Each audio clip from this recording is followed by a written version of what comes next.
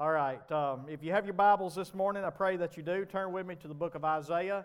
We're going to be looking at Isaiah chapter 24 through 26. I just had Chris read chapter 26 to you just because it is going to be really the end part of it that I'm going to put a little focus on this morning. But he's already read that to us, so I'm not going to take any time to read through it again. We'll walk through it as we go. If you don't have an outline this morning, we have some in the front up here. If you want to be like Ben, you can walk up in front of everybody and get one. If you don't, we also put them on Facebook as well, so you can pull them up there and be able to go through it with us. I didn't get one to you last week. Last week we had the youth hunt, and so my schedule was just stretched thin. I didn't have time to put it together. But this week I'm back on track, and so I hope that you'll be able to use it and get more out of the lesson as a result of it. Before we go any further, would you mind if I pray again, please? Father, we just come to you this morning, and God, we just want to say thank you. Lord, thank you for how blessed we are. And Lord, I know that we're spoiled. But God, I thank you, Lord. I thank you, God, that you've been so good to us in this great nation that you give us to live in. And Father, I thank you so much for every one of these veterans today, the ones that are still actively serving. Father, we just want to say thank you so much for hearts that are willing to sacrifice their lives for the good of others. And Father, I just pray, God, that you would just bless them today, this coming week, these next few days. Father, I just pray, God, that, Lord, everywhere they go, that, Father, someone shows them appreciation for the sacrifice that they've been willing to make. Father, I pray this morning that you would be with me. Father, Lord, you know I feel so unworthy. And Lord, I know that except for you, Lord, I am unworthy. And Father, I just ask you this morning that you would help me. Father, I pray, God, that you would give me, Lord, the knowledge that I need to be able to walk through these Scriptures and really get out of it what you want us to get out of it. Father, I pray this morning that we would hear you speak. Father, I don't want anyone to leave here this morning thinking that I did a good job or that I am anybody or that I can do anything. Father, Lord, I am nothing without you. And God, I ask you this morning that you would prove that. Father, I pray, God, that when we leave, we could hear that we could be able to say, Lord, thus said the Lord. That's the bottom line, Father. This is what you have to say, and this is what you want us to hear. And Father, I pray, God, Lord, that we would be encouraged, that we would be changed, Lord, convicted, whatever the case may be. Father, I pray, God, that you would accomplish your purpose in your word this morning. And Father, I ask you to do this for us in Jesus' name. Amen. So I'm kind of backtracking a little bit here. Last week I was in, and the last couple weeks I've been in the 40s chapters of Isaiah. And I was moving on forward this week and was going to chapter 42. And whenever I got to chapter 42, I saw that it was about the servant of the Lord. They're right down there, Ms. Martha. I saw that it was about the servant of the Lord.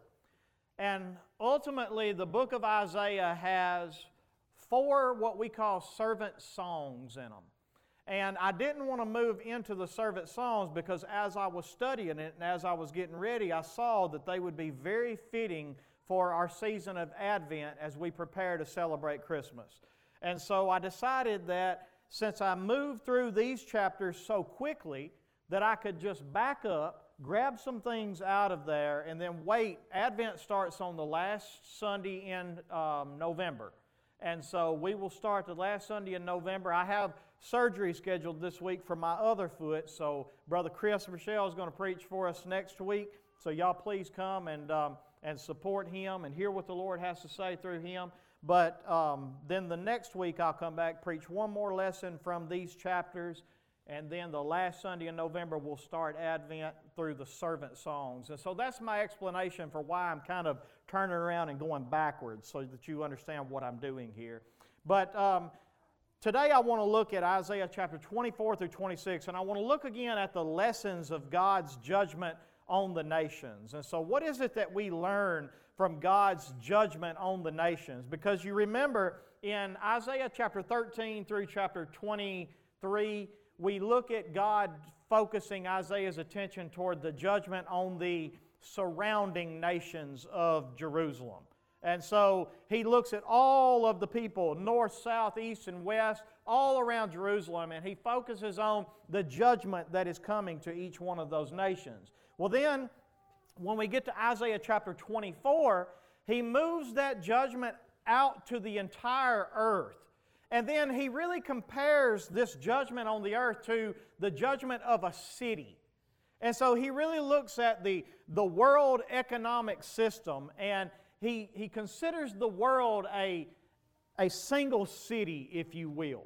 But then by the time we move to Isaiah chapter 26, we start contrasting the city of the world to the city of God. And so there are many people that have studied through this, many commentators who call this section of the Bible the Tale of Two Cities. And we know that's the title of an old Charles Dickens book, I believe is who wrote that. But basically what I want to look at today is that the Bible also tells a tale of two cities. And so we want to be able to see what it is that we learn from the judgment of the world about these two different cities. And so just to show you what I'm talking about, in chapter 24, verse 10, look at that very quickly. You'll see that as he's talking about, actually start in we're going to look at just verse 1, then we'll go to verse 10. So 24, verse 1 first. He says, "Behold, the Lord will empty the earth, and He will make it desolate." And so here, he extends it to the entire earth, correct? The entire world is under judgment here. The previous chapters have been about particular cities of the surrounding nations. Now he moves it to the whole earth. But then in 24 verse 10, look at what he does. He calls this the wasted city. So again, he looks at the whole earth as a city, and he's going to describe the way this city looks as he brings judgment on it. All right? And then if you were to look at chapter 25 verse 2, notice what he says again. "For you have made the city a heap, the fortified city a ruin." It was a city that the world thought was a fortified city. We thought we had a good thing going here, right? And it says here, "The foreigner's palace is a city no more. It will never be rebuilt." And so this is what we're looking at the judgment of God, again, compared to a city. But then look at chapter 26, verse 1. Chapter 26, verse 1. "In that day, this song will be sung in the land of Judah." All right, so now we're back in Jerusalem again, right? And this is the song they sing. "We have a what? A strong city.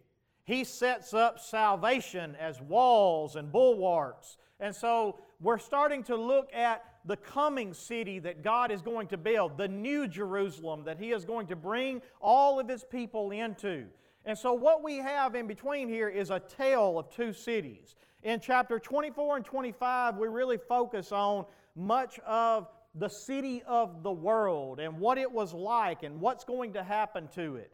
And then chapters 25 also, and then on into 26, we get to see the city of God, the strong city. And so basically, as we're looking through here, we want to ask the question, what is it that I can learn from this tale of two cities about God's judgment? So let's pick out some of the things we learn. First off, let's look at the earthly city in chapter 24, verse 1. So in 24 verse 1, notice it says again, "Behold." And that word behold means to look carefully at, to really pay attention to what you see here. And so behold, notice what he says about the city of the world. "The Lord will empty the earth and make it desolate." Literally, this city is going to be a place that He depopulates and He twists it in such a way, notice what it says next, He will twist its surface and scatter its inhabitants. And so the first thing that we learn about this worldly city, this earthly city that we live in, is that it is a hopeless investment. If you are investing, I understand we have to live in this world, right? We have to eat, we have to drink, we need to provide shelter and things for our kids and our families, and we have to be able to go to work and do those things. But the truth of the matter is, if you are spending your time laying up treasures in this world, if your time and your dedication and your commitment in this world goes to you building the kingdom of this world, I want to tell you something, it's a hopeless investment. He is going to empty it. You know what it means when He says empty it? He's going to depopulate it. There are going to be very few people left. And as a matter of fact, the only ones that are left that will enter into the millennial kingdom with God are going to be the ones that survive great tribulation, and they're going to survive Him twisting the fabric of this earth. You see a glimpse of that in Revelation chapter 6, verse 14. Notice what the Apostle John said in his apocalyptic vision that Christ gave him. But it says, the sky vanished like a scroll. You ever seen a paper that has been rolled up? You go to the courthouse maybe, and they keep all these papers that are rolled up, them old ones, and you unroll that thing. What happens if you let go of that roll? Just rolls right back up, right? And this is the way that John describes what the sky is what's going to happen with the sky in the last days. He said the sky vanished like a scroll that was rolled up. And as it did that, look what happened. Every mountain and every island was removed from its place. He literally took this thing and He twisted it so that there is nothing the same as it was. Ultimately, He empties it, He destroys it, it comes to nothing. And so He is going to empty this city, He is going to make it desolate. Is that a city that you want to be living in when that happens? Is that a city that you want to be what you call your home? No.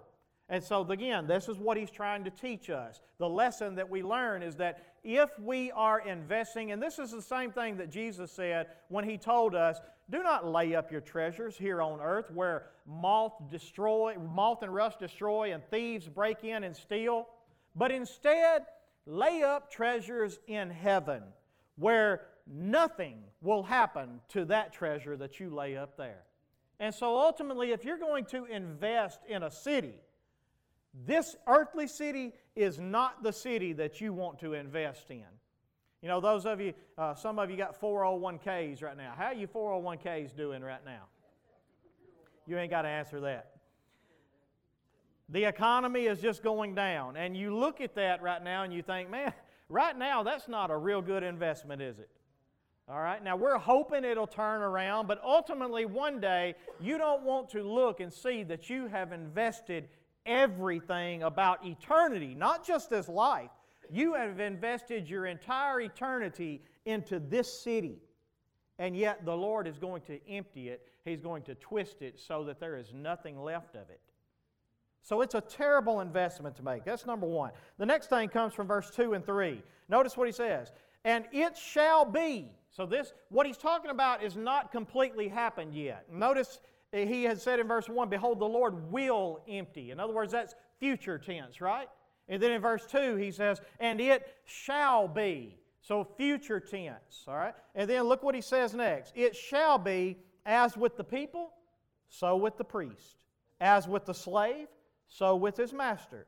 As with the maid, so with her mistress. As with the buyer, so with the seller. As with the lender, so with the borrower. As with the creditor, so with the debtor. What's he trying to say here? He's trying to say that God is no respecter of person. When this comes, when this judgment hits this city of the world, there is not going to be a social status that God respects and says, okay, I'm going to wipe the poor out, but I'm going to leave the rich because they got something to offer me. Does God care about your money? Does God care about your title? Does God give you respect because you're the supervisor at your job? No. He don't care if you're a banker or you're a farmer. He don't care if you're the pastor or if you're the sinner. The fact of the matter is God is no respecter of person. And so what we learn in that is that no one is exempt from this judgment that is coming. The only thing that God is a respecter of is faith. That's the only thing that God has ever had any respect toward. He does not care about your social status. He does not care who you were or who you are. He cares about the faith that you have or you don't have. And that is all He cares about. Look again at verse 3 in chapter 24. And notice what He says here. The earth shall be utterly empty and utterly plundered, for the Lord has spoken this word. It don't matter if you're rich. It don't matter if you're poor. It don't matter if you're the supervisor or you're the, I hope I'm not saying a bad word here, but the peon. Is that a bad word? Okay, I was just trying to make sure I wasn't being disrespectful here. But you know what I'm saying. It don't matter where you sit in this category of people here, you are going to experience this judgment unless you have put your faith and your trust in Him. And we will see that more here in just a few minutes. But now, let's go on to verse 4. And I want you to see what we see next. Next, we see that it has already begun. Notice the tense changes. Now, the first 3 verses were all about will be, shall be. All of this destruction is coming. But we see a glimpse of it right now. Notice what he says in verse 4. The earth what? Mourns. Not the earth shall mourn, not the earth will mourn, but the earth does mourn right now. Right now, the judgment of God is already being revealed. The earth mourns and it withers. You ever notice that this old world that we're living in is withering away? It's going away. Every day, our creation becomes a little bit more fragile, a little bit closer to the end. Every day, our bodies that we live in become a little more fragile, a little more closer to the end.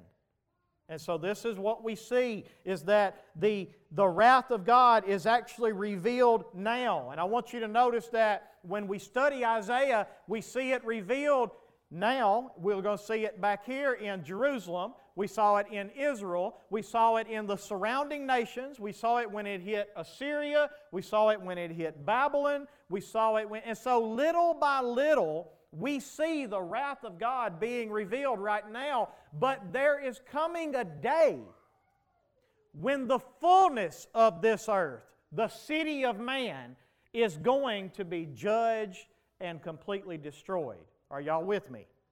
All right. So now look with me, if you would, at the rest of that verse. The world languishes and withers. The highest people of the earth languish. Here again, it don't matter if you're rich. Are the rich exempt from suffering? You better believe they're not. Are the rich exempt from having things that they need and that they want that they can't get? You better believe they're not exempt from it. There is none of us that are exempt from the withering of the world. Are the rich exempt from their bodies growing old and decaying away? No matter how much money you have, you can't stop that process. And so here he just says very plainly, the world languishes, the world withers, the highest people of the earth languish. And then in verse 5, he says, the earth lies defiled. And so look, if you would, because when we translate this word defiled, does anybody have a version in here that says the earth lies polluted? So some of your versions may say polluted, but ultimately this is the same Hebrew word that we find in Numbers chapter 35, verse 33. And look at what it says about the way it's polluted or the way it's defiled. He says, you shall not pollute, same word here that we translate defile. You shall not pollute the land in which you live, for blood pollutes the land, and no atonement can be made for the land for the blood that is shed in it, except by the blood of the one who shed it. So what is it in this context that pollutes or defiles the earth? Blood, murdering one another, killing our brothers and our sisters, killing our unborn children. Let me show you a scripture for that. Psalm 106, verse 38. They poured out innocent blood, the blood of their sons and their daughters, whom they sacrificed to the idols of Canaan, and the land was what? Polluted. with blood. So we see why the judgment of God is coming. Go back with me to Isaiah 24 and look at verse 5 again. Why is the judgment of God here? Well, one reason in verse 5 is because the earth or the land lies polluted, defiled. It's filled with the blood of wars and the blood of our brothers and sisters, and it is filled with the blood of our unborn children. You don't think that applies? You better believe it applies. You remember what God told Jeremiah? He said, "Before I formed you in the womb, I knew you." That is a life that God knows. And you better believe that the blood of that life, just like Cain's blood, or Abel's blood, just like Abel's blood cried out to God for justice from the ground, you better believe that our ground is polluted with the blood of the unborn that is crying out from the ground for justice, for God to take vengeance on this sin and on this earth. And so we see in verse 5 again of Isaiah 24, the earth lies polluted. And this is why God's wrath was beginning in Jerusalem, because they were the ones, just like all their surrounding nations, that were killing their children. They were the ones that were killing their brothers, just like Cain killed Abel. They were the ones that were polluting this earth with the blood of men and women. And then notice what he says next in verse 5. For they have transgressed the laws. This word transgress means to pass over them. In other words, they didn't care what the law of God said. They just decided that they would follow the law of their heart. I don't care what the law of God says. I'm going to pass over what the law of God says. And then notice what he says next, the reason why the judgment is coming. They have violated the statutes. And this also can be translated that they have changed the statutes. In other words, we are a people who, even though we learn the law of God, we take the law of God and we change it to fit to justify our sin. This is the same thing they were doing back then. We talked about it in Sunday school this morning. Whenever the Pharisees in their day interpreted the law about the Sabbath, they said, well, okay, you're not supposed to work on the Sabbath unless you carry something and it can't be carried above this height, I think it was. And then they said, and if you move something, you can move it around in your house, but you can't move it from house to house. And so ultimately, we changed the law of God in order to suit our sin, in order to justify us to be able to do whatever we want to do, right? Is that any different than what we're seeing in our world today? We see that we want to change the law of murder to say, well, this is not really a life. It's just a blob of tissue. And so we change the law to be able to say that this is what we are going to change this law to make sure that people understand that this is not really a sin that we're doing. There's nothing really wrong with this. Or they look at the law and what God says very clearly about sexual immorality. I'm not just talking about homosexuality, I'm talking about sexual immorality. We'll start with homosexuality, but the Bible is very clear that a man is not to be with another man the way that he is with a woman. A woman is not supposed to be with another woman the way that she is with a man. A man is not supposed to wear women's clothes. Women are not supposed to wear man's clothes. In other words, there is supposed to be a distinction between the two. All right? And yet we try to change the law today to say there is no distinction between the two. We try to change the law today to say that love is love and a person ought to be able to do whatever they want to do. And it's not just in the world, it's in the church. The church says we will have a homosexual as a pastor. We will have a homosexual as a Sunday school teacher. Now let me move on down to one that maybe hits a little closer to home for us. We changed the rules about sexual immorality and the way that it is supposed to be in a marriage. We say, well, it's not really that big a deal that our children are sleeping together before marriage. And in our culture, are they right? In our culture, they're absolutely right. Matter of fact, I can even sympathize with it in this culture. Let me explain something to you. Do you know back in biblical days that it was very common for a man or maybe even a woman of 12, maybe even 13 years old to already be getting ready to be betrothed and getting ready for marriage, getting ready to bear children? And yet our culture today looks at this age group with those same desires, and we look at them and say, don't you have a serious relationship until you've graduated college, until you've got your career started. You are 20-something years old. Are y'all with me here? And you looking at, I can't go there. I can't tell that. I can't do it. Let me get away from that. So, now I don't know where to go. Here's the point. Y'all know our desires, right? And you're asking all of us to withhold and to restrain this when they're almost middle-aged. So I can sympathize with teenagers today. I can. I'm not sitting here telling you that it's easy. I'm sorry, guys, that our culture has turned this into what it is today. I'm sorry. But does it change God's standard? It doesn't. And so what we have to understand is that just because our culture changes, even if we can sympathize, you want to know something? I can sympathize with a woman that wants to have an abortion for certain reasons. I can. I can't imagine if my daughter was raped as she comes up pregnant. But does my sympathy change God's standard? That's my point.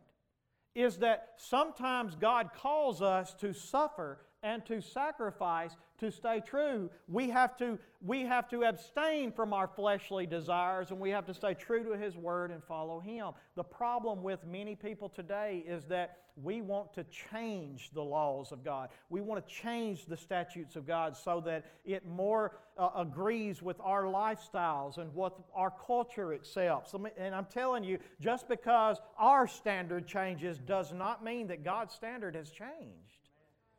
That's so important for us to understand. And so this is another reason why the judgment of God is coming, is because we're transgressing the laws, passing over them, we're changing the statutes, and we're making them what we want them to be, and then ultimately we have broken the everlasting covenant. And without spending a lot of time on that, we get a glimpse of that in Romans chapter 1, verse 18 through 25. And notice what he says. For the wrath of God is what? It's revealed. What does revealed mean? Means you can see it now, right? And so it's revealed from heaven against all ungodliness and unrighteousness of men, who by their unrighteousness, and here's what they're doing, they're suppressing the truth, okay? Now here's what truth you're suppressing. This is the everlasting covenant, all right? For what can be known about God is plain to them. Why? Because God has shown it to them. So there is not a living creature that has not seen what can be known about God. This is an everlasting covenant from the beginning of creation all the way to the end. Here's what can be seen of Him. For His invisible attributes, namely His eternal power, His divine nature, have been clearly, what does it mean when something is clear? You can see it very plainly. It says that you can see these things. They are clearly perceived ever since the creation of the world, from the beginning to the end. And you see it in the things that have been made so that they are without excuse. So here's the thing. We see God.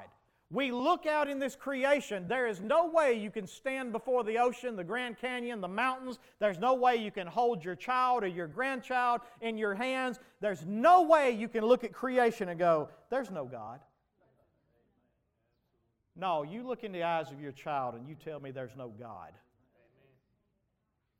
And he says here, for although they knew God, they knew Him, they did not honor Him as God or gave thanks, but instead they became futile in their thinking. Their foolish hearts were darkened, and claiming to be wise, they became fools. And they thought this was wisdom, all right? They exchanged the glory of an immortal God for images resembling mortal man, birds, animals, creeping things. In other words, for created things. They said, we would rather have the creation than the Creator. Therefore, here's what God did. Because they broke the everlasting covenant, God gave them up in the lust of their hearts to impurity. He said, you don't want me? Okay. Go ahead and have what you want. Let me show you what that looks like. And he says, and to the dishonoring of their bodies among themselves. And then finally, look at this. Because they exchanged the truth about God. And what was the truth? He is eternally powerful. He is divine. He is in a league of His own and deserves worship and deserves thanks and deserves praise for everything that we have. And yet we suppressed that truth and we robbed Him of that. Are y'all following me? We robbed Him of that. And then look what he said. And we exchanged that truth about God for a lie. And what was the lie?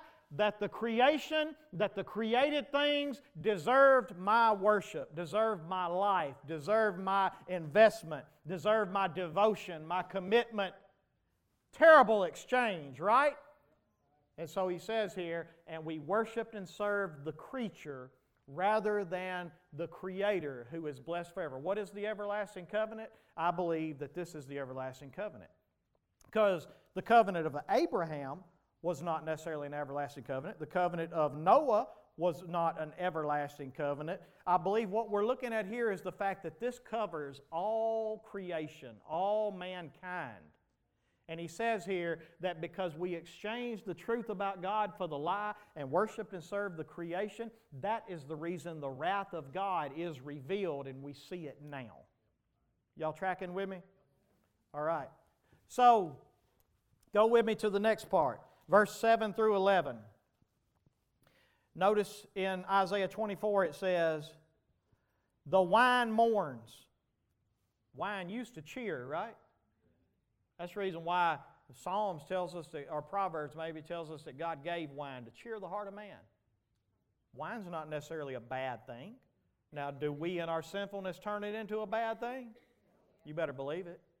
But wine in and of itself is not bad. It's supposed to cheer the heart, but instead the wine mourns, the vine languishes, all the merry-hearted sigh. Not only that, but the myth of the tambourines is stilled. You know why? Because we got nothing to sing about anymore in this city. We got nothing to drink about, nothing to cheer about anymore. We got nothing to sing about. The noise of the jubilant has ceased. There's nothing to shout about. The mirth of the lyre is stilled. There's no music to be played. Nothing to play music for. No more do they drink wine with singing. Strong drink is bitter to those who drink it. And so in verses 7 through 11, what you see is this, and you can read them for yourself. But in this city, the earthly city, life was all about fleshly satisfaction. Life was about cheerfulness from the wine. Life was about joy in the world and playing to music. Instead of worshiping and serving and using it all for the Creator, we used it for our own fleshly gratification. Y'all know that. You see it evident in your own life, or you have, right? And so we see that in this city, life was all about fleshly satisfaction. But in judgment, it will be gone. And notice he says that it is a wasted city in verse 10. The wasted city is broken down. It was all a waste. It was all for nothing. And every house is shut up so that no one can enter. There is an outcry in the streets for lack of wine. And notice what he says in verse 11. All joy has grown dark. That's important, because if you're putting your investment in this worldly city, if you're putting your investment in your fleshly satisfaction, if God only gets the leftovers, if you are not investing in His kingdom in some way, I'm telling you right now, you're investing in a wasted city.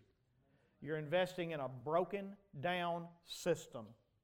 You're investing in a place that has no hope. There is nothing that you are going to gain from investing in this city. And all joy is going to grow dark one day.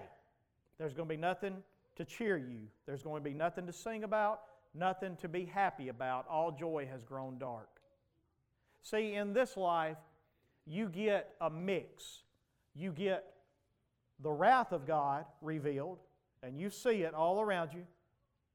You get the grace of God revealed. You get both. Some of you have experienced both of them in your life here recently, right? You've seen both the judgment of God on sin and how it affects the world and how it affects you. And you've seen the grace of God and how it blesses you and how it affects you. And the Bible tells us in Romans chapter 2 that God gives us a glimpse of His wrath, and then He gives us a glimpse of His grace, because He woos us with His grace and He woes us with His wrath. And so ultimately He wants you to look at the result of sin, but He also wants you to look at His grace and His mercy. And so when we look at the blessings in this life, we're supposed to be able to see any joy that you have. I say this a lot, but some of you have never heard it. If you've heard it many times, just get used to it. You're going to hear it more. I want each and every one of you for just a minute to take a moment. Try your best to think about the most joyful moment that you can think of in your life. The moment that you thought to yourself, this is heaven on earth. The moment you thought, if I could live forever in this moment, I would live forever here. And that is still just a glimpse of what joy we will experience when we're not in a mix of wrath and grace, but we're in the fullness of God's glory, of nothing but His grace, of nothing but His blessing, right? Now I want you to take for just a moment, and I want you to imagine the moment in your life that is the worst moment, that literally was hell on earth. The moment that you thought, I don't even know if I want to live anymore. Come on, anybody ever been there? I want you to take the moment that is the worst, to where there was no glimpse of light, to where there was no joy whatsoever, and I want you to understand this. It is still only a glimpse of what it will be like when there is no more grace from God at all. Because at least right now you get both. Do you understand what I'm saying? If you invest everything into the earthly city, you need to understand that one day all the joy is going to grow completely dark, and there will be nothing to joy about. But if you invest in the godly city, there will be one day that there will be nothing to sorrow about. There will be nothing except joy in the city, because in God's city, wrath is completely absent. There is none. In the worldly city, there is nothing except wrath, and the grace of God is completely absent. Right now, you get them both. And so God lets you look at the earthly city, and He says, here's what the end result is. Do you want to invest in it? And then He looks and He shows you a glimpse of the godly city, and He says, here's what it looks like. Which one do you want to invest in? When it comes to your time to move into your eternal city, which city do you want to live in?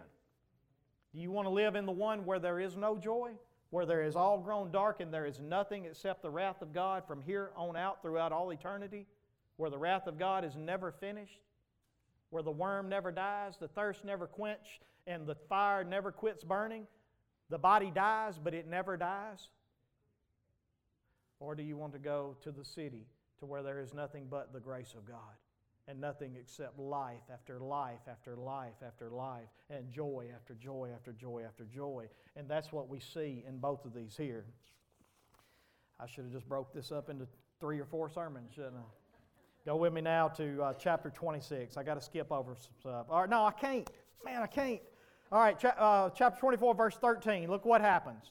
In this city, even though it comes to ruins, look what God does. For thus it shall be in the midst of the earth among the nations, as when an olive tree is beaten, as at the gleaning when the grape harvest is done. Look with me, if you would, for a minute at Isaiah chapter 17, verse 6. Isaiah 17, verse 6. Look what he says here. He says, gleaning will be left in it, as when an olive tree is beaten, 2 or 3 berries in the top of the highest bough, 4 or 5 on the branches of the fruit tree. Here's what he's saying. When an olive tree was beaten, not all of the olives fell out. There were some olives that were left. When the grapes are harvested, not every grape is picked, but there's some left for gleaning. What is God trying to say? In the midst of all of this judgment that we experience right now, even though the olive tree is being beaten, there's some left. There's some that are still saved.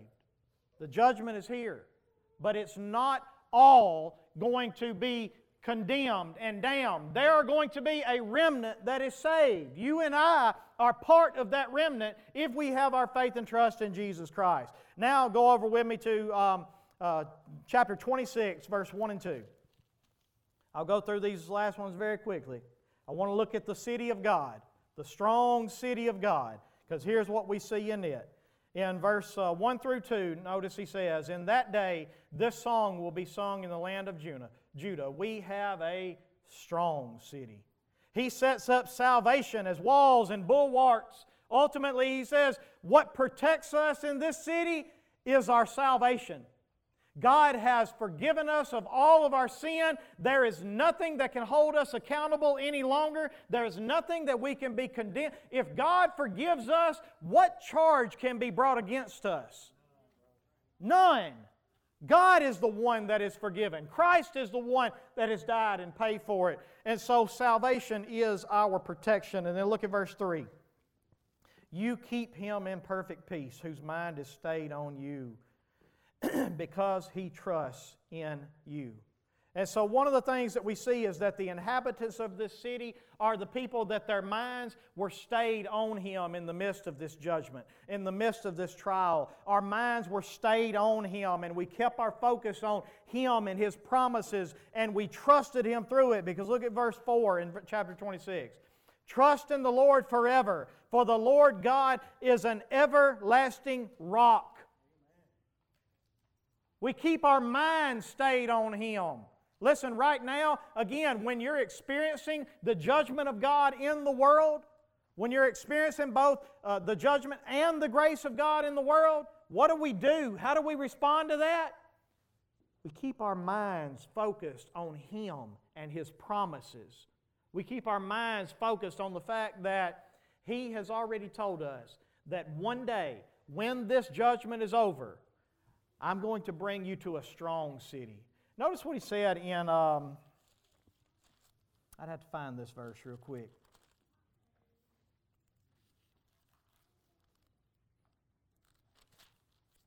And I don't think I have time. Yeah, chapter 26, verse 20.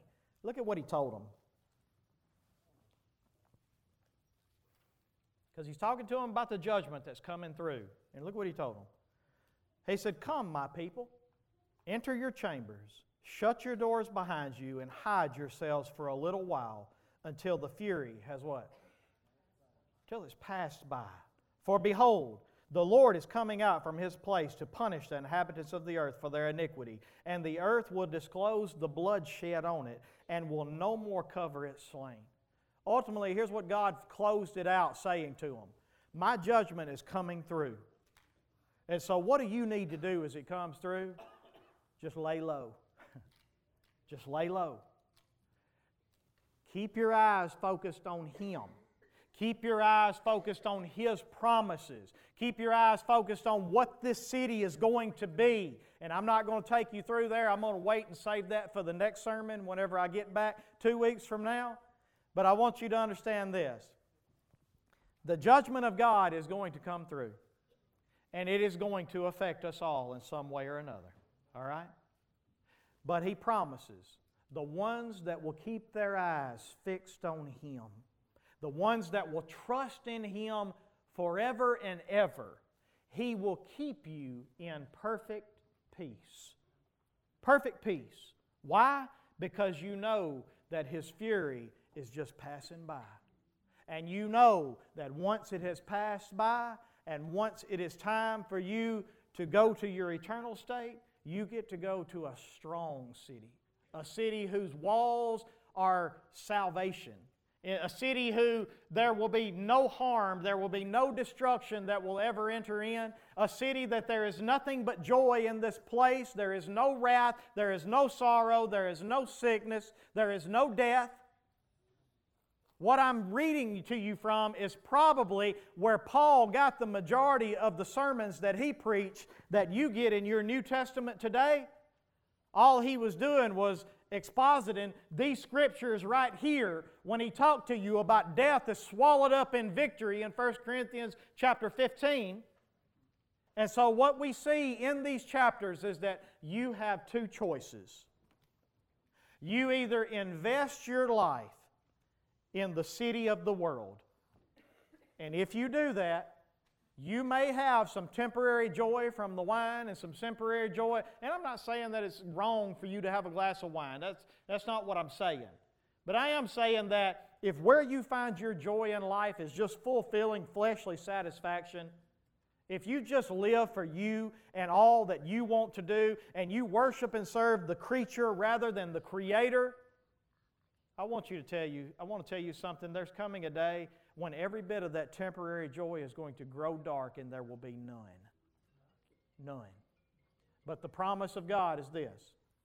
If you will invest in the godly city, if you will put your faith and your trust in Him, then that investment will be an investment into a strong city that will never collapse, that will never experience harm, that will never experience sorrow, that will never experience sickness, pain, death, none of the things that the curse and the wrath of God brings on this world.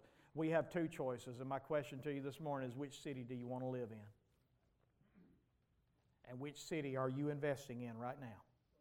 When you look at your life, and you look at the way you live and what you live for and the worship that you give and the things that you put your heart and your soul into, are you investing in the earthly city, or are you investing in God's city?